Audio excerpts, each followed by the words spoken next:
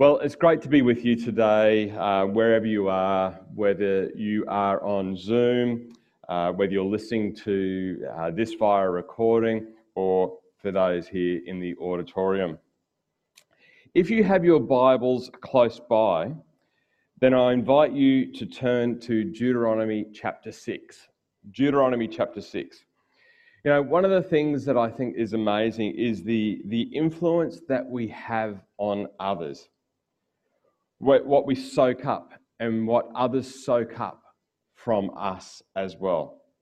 From the types of shoes that we wear through to the hairstyles that we have, whether we support AFL or football, which teams we support in those different codes.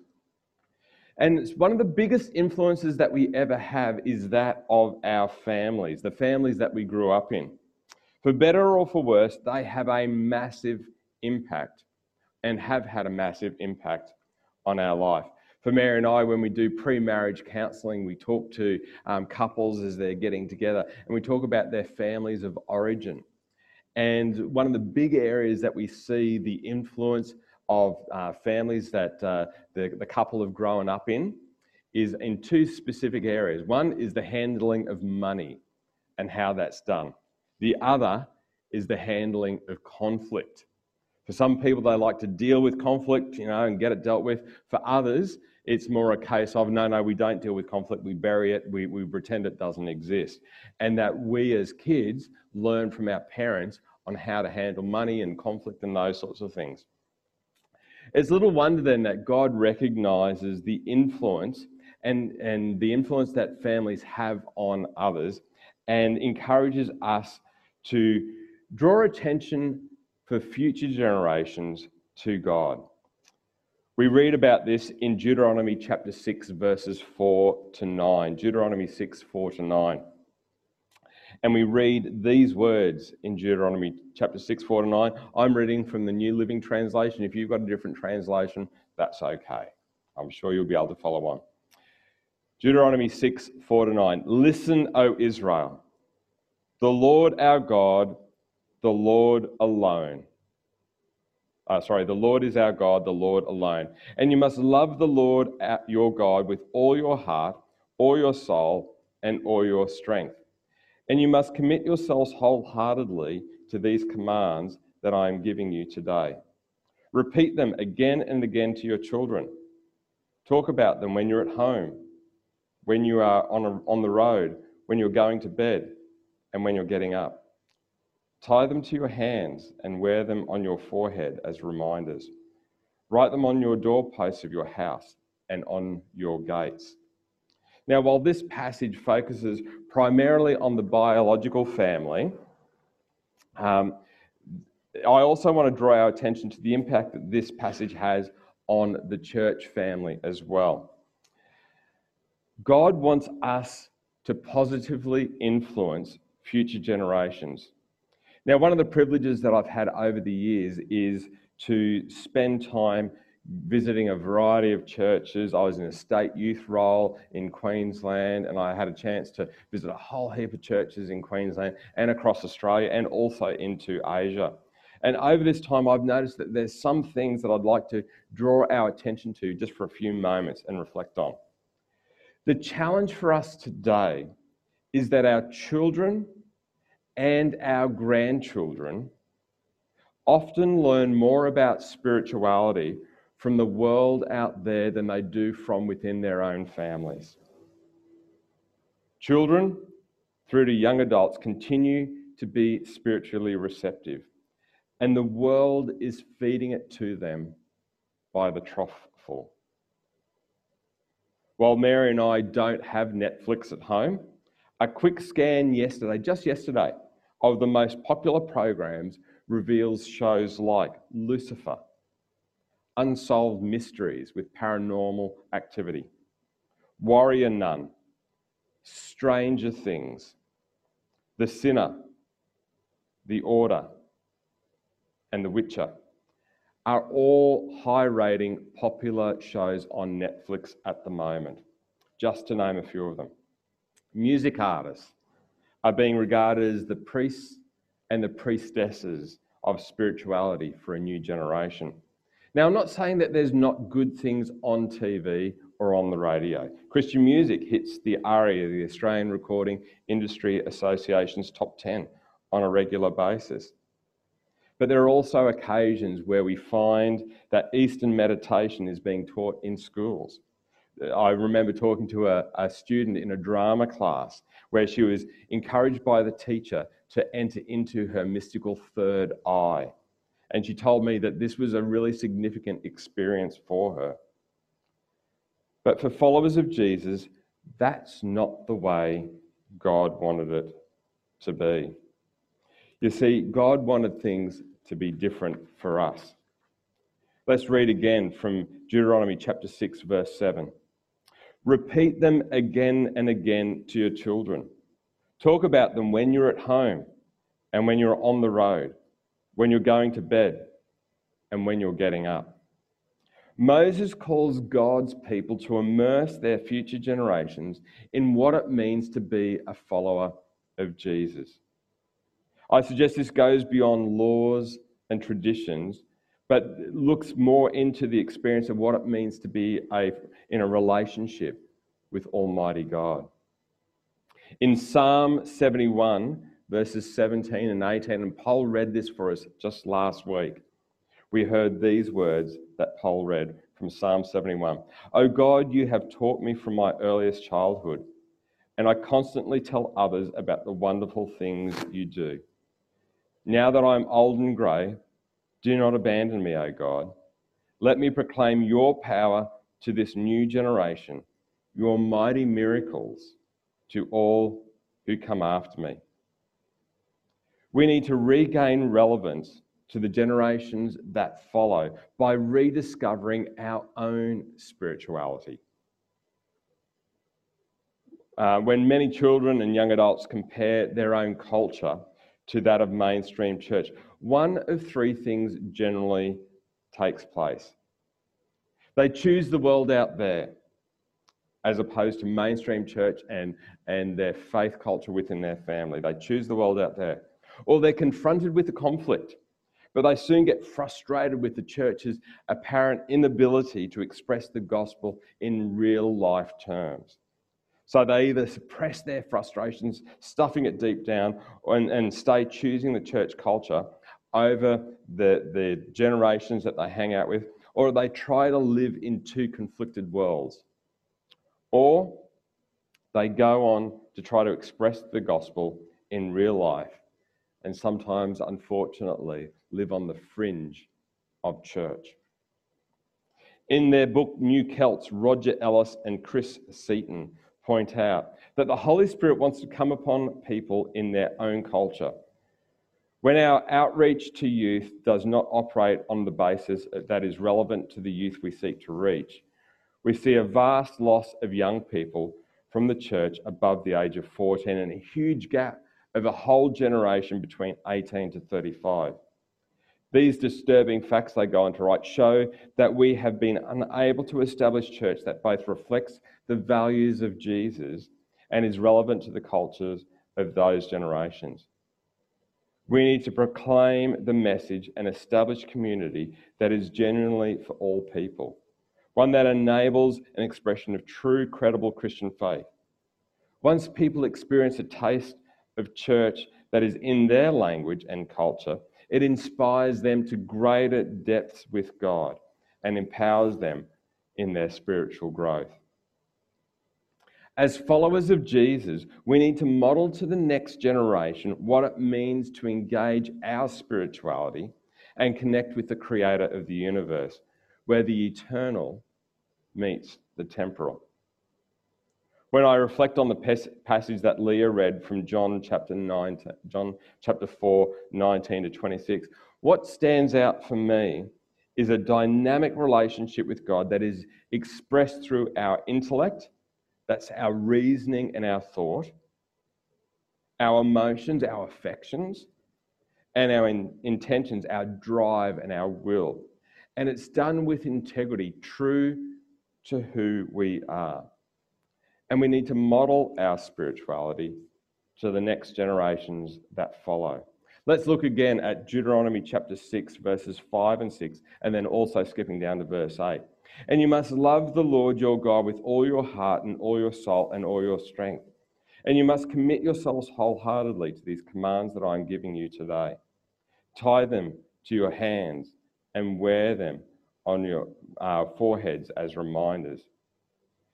Part of the reason that the generations that follow look elsewhere is because there is at times a lack of role models in the church and in families where we are prepared to publicly express what it means to be in a relationship with God.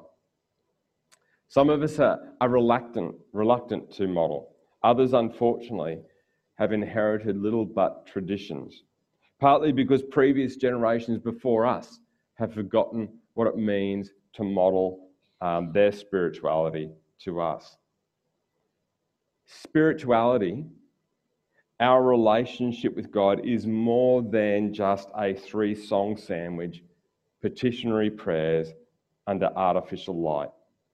It's beyond daily bread or every day with Jesus. We need both meat and veggies. A friend of mine took the discipline of practicing praying through the watches of night. Kathy organised it with God that God could wake her at any stage in the night, and that when God did, he was inviting her to get up and spend some time chatting with him.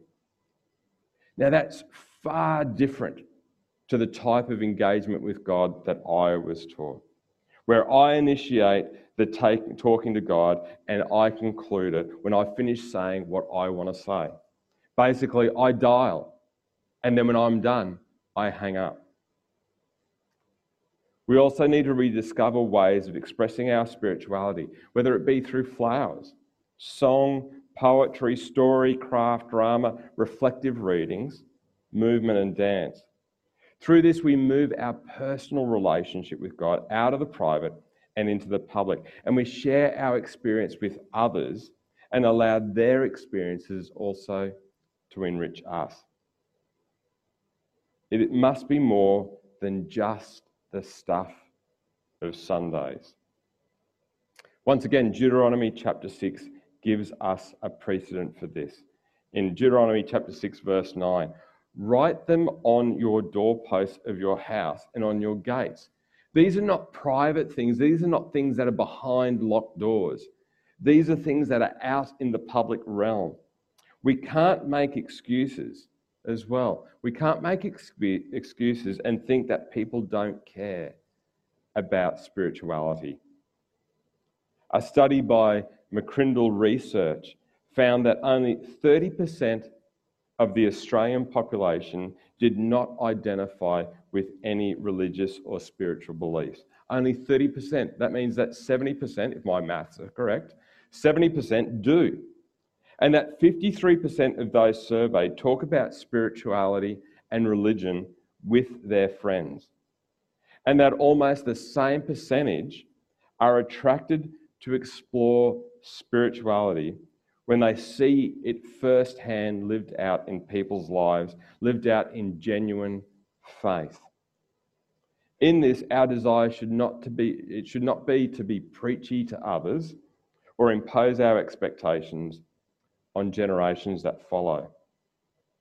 Back in 1982, Sterling wrote about the importance of today's followers of Jesus finding new bottles. As Sterling reflected on Matthew chapter 9, verses 14 to 17, we read these words. One day, the disciples of John the Baptist came to Jesus and asked him, "Why don't your disciples fast like we do and the Pharisees do?" Jesus replied, "Do the wedding guests mourn while celebrating with the groom? Of course not.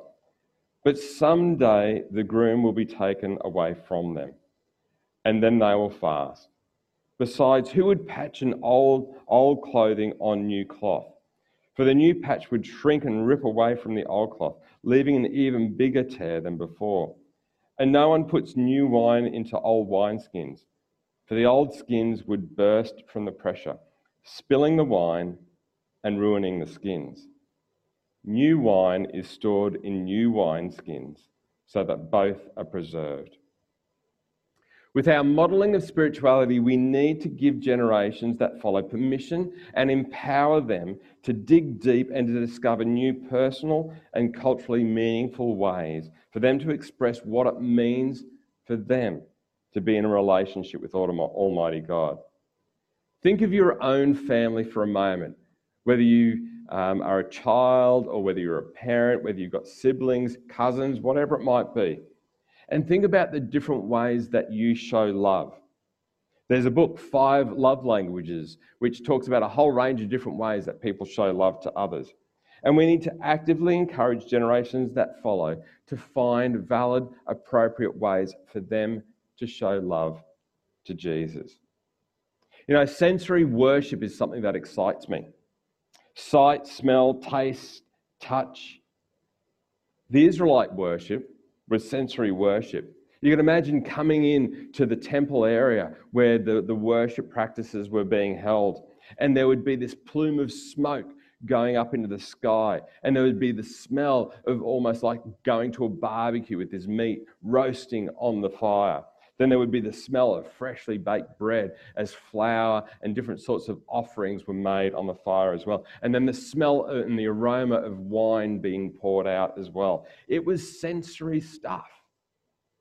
Banners, flowers, aromatic oils, bread, wine, song, silence, laughter, tears, softness, texture. We need to rediscover the healing of public confession, fasting, solitude, meditation and silence. Not doing more, but probably doing less. For parents and grandparents today, for aunts and uncles, what is it like for you to talk about your faith, your relationship with Jesus? Today, I believe the Australian Church is dealing with the consequences of misunderstanding that a personal relationship with Jesus is a private relationship with Jesus. This is never what Jesus wanted. We need to rediscover afresh and gently re-engage by having spiritual conversations with children and grandchildren, asking them questions and helping them to discover how they can engage with God. To be prepared to pray with them, not just for them. Being open about what our relationship with Jesus is like. What you find more comfortable and what you find harder in being a follower of Jesus. If you were to ask your children and grandchildren what they think it means to be a follower of Jesus, how do you think they would answer? If I were to ask you what it means to be a follower of Jesus, what might you say? If I was to come up to you after the service or give you a call during the week and say, tell me about your relationship with Jesus, how might you respond? Over time, we need to rediscover culturally relevant ways to engage in spiritual language as we talk with others about matters of faith, and we will grow in our ability to model our faith and model spirituality to the generations that follow. For parents or grandparents with younger children, Alethea is interested in exploring with you times where you can gather together with her and engage in the biblical story and help you to flesh out what this means in your family story. And I'd encourage you to connect with Alethea over this. But to each one of us here today, we have an opportunity to respond and be prepared to live out and speak out and love out our relationship with Jesus with those that we care about. Let me pray. Jesus, we thank you for the depth and the breadth of your love for us. We thank you for your desire to engage with us in meaningful ways that transforms our life, that transforms our family, our relationships with others. Not to be preachy to them, but to share life, and that you're an important part of our life. Jesus, I ask that you would continue to help us to be able to grow in our spiritual language, in our language that describes and defines and helps to explore and to communicate what it means for us to be a follower of you. I pray that you would give us opportunities even this week to do so. Amen. So how might we respond today? Well, there's a couple of things that I'd encourage you to consider. Whether you're listening on and watching on Zoom, whether you're here in the auditorium, whether you're catching up with us during the week. I wonder, who do you feel comfortable talking to about your relationship with Jesus? Who's someone that you know of, that you engage with, that you feel comfortable talking with them about your relationship with Jesus? And my encouragement would be to explore opportunities to talk with them this week about what it means for you to be a follower of Jesus. But not only that, my encouragement is also that a way that we can respond today is to pray for opportunities to talk about your relationship with Jesus with your children, your grandchildren, your nieces, your nephews, your friends. Ask God, would you provide me an opportunity this week to talk with someone that I care about, that I love, about my relationship with you? There's going to be some music played, and I'd encourage you just to jot down some names of people that you find that you can talk about your relationship with Jesus with. Who might that be? And ask God to help you have an opportunity to talk with them this week, and pray for opportunities where you can talk with those that you love about your relationship with Jesus. There's going to be some music played. I invite you to respond now. God bless you.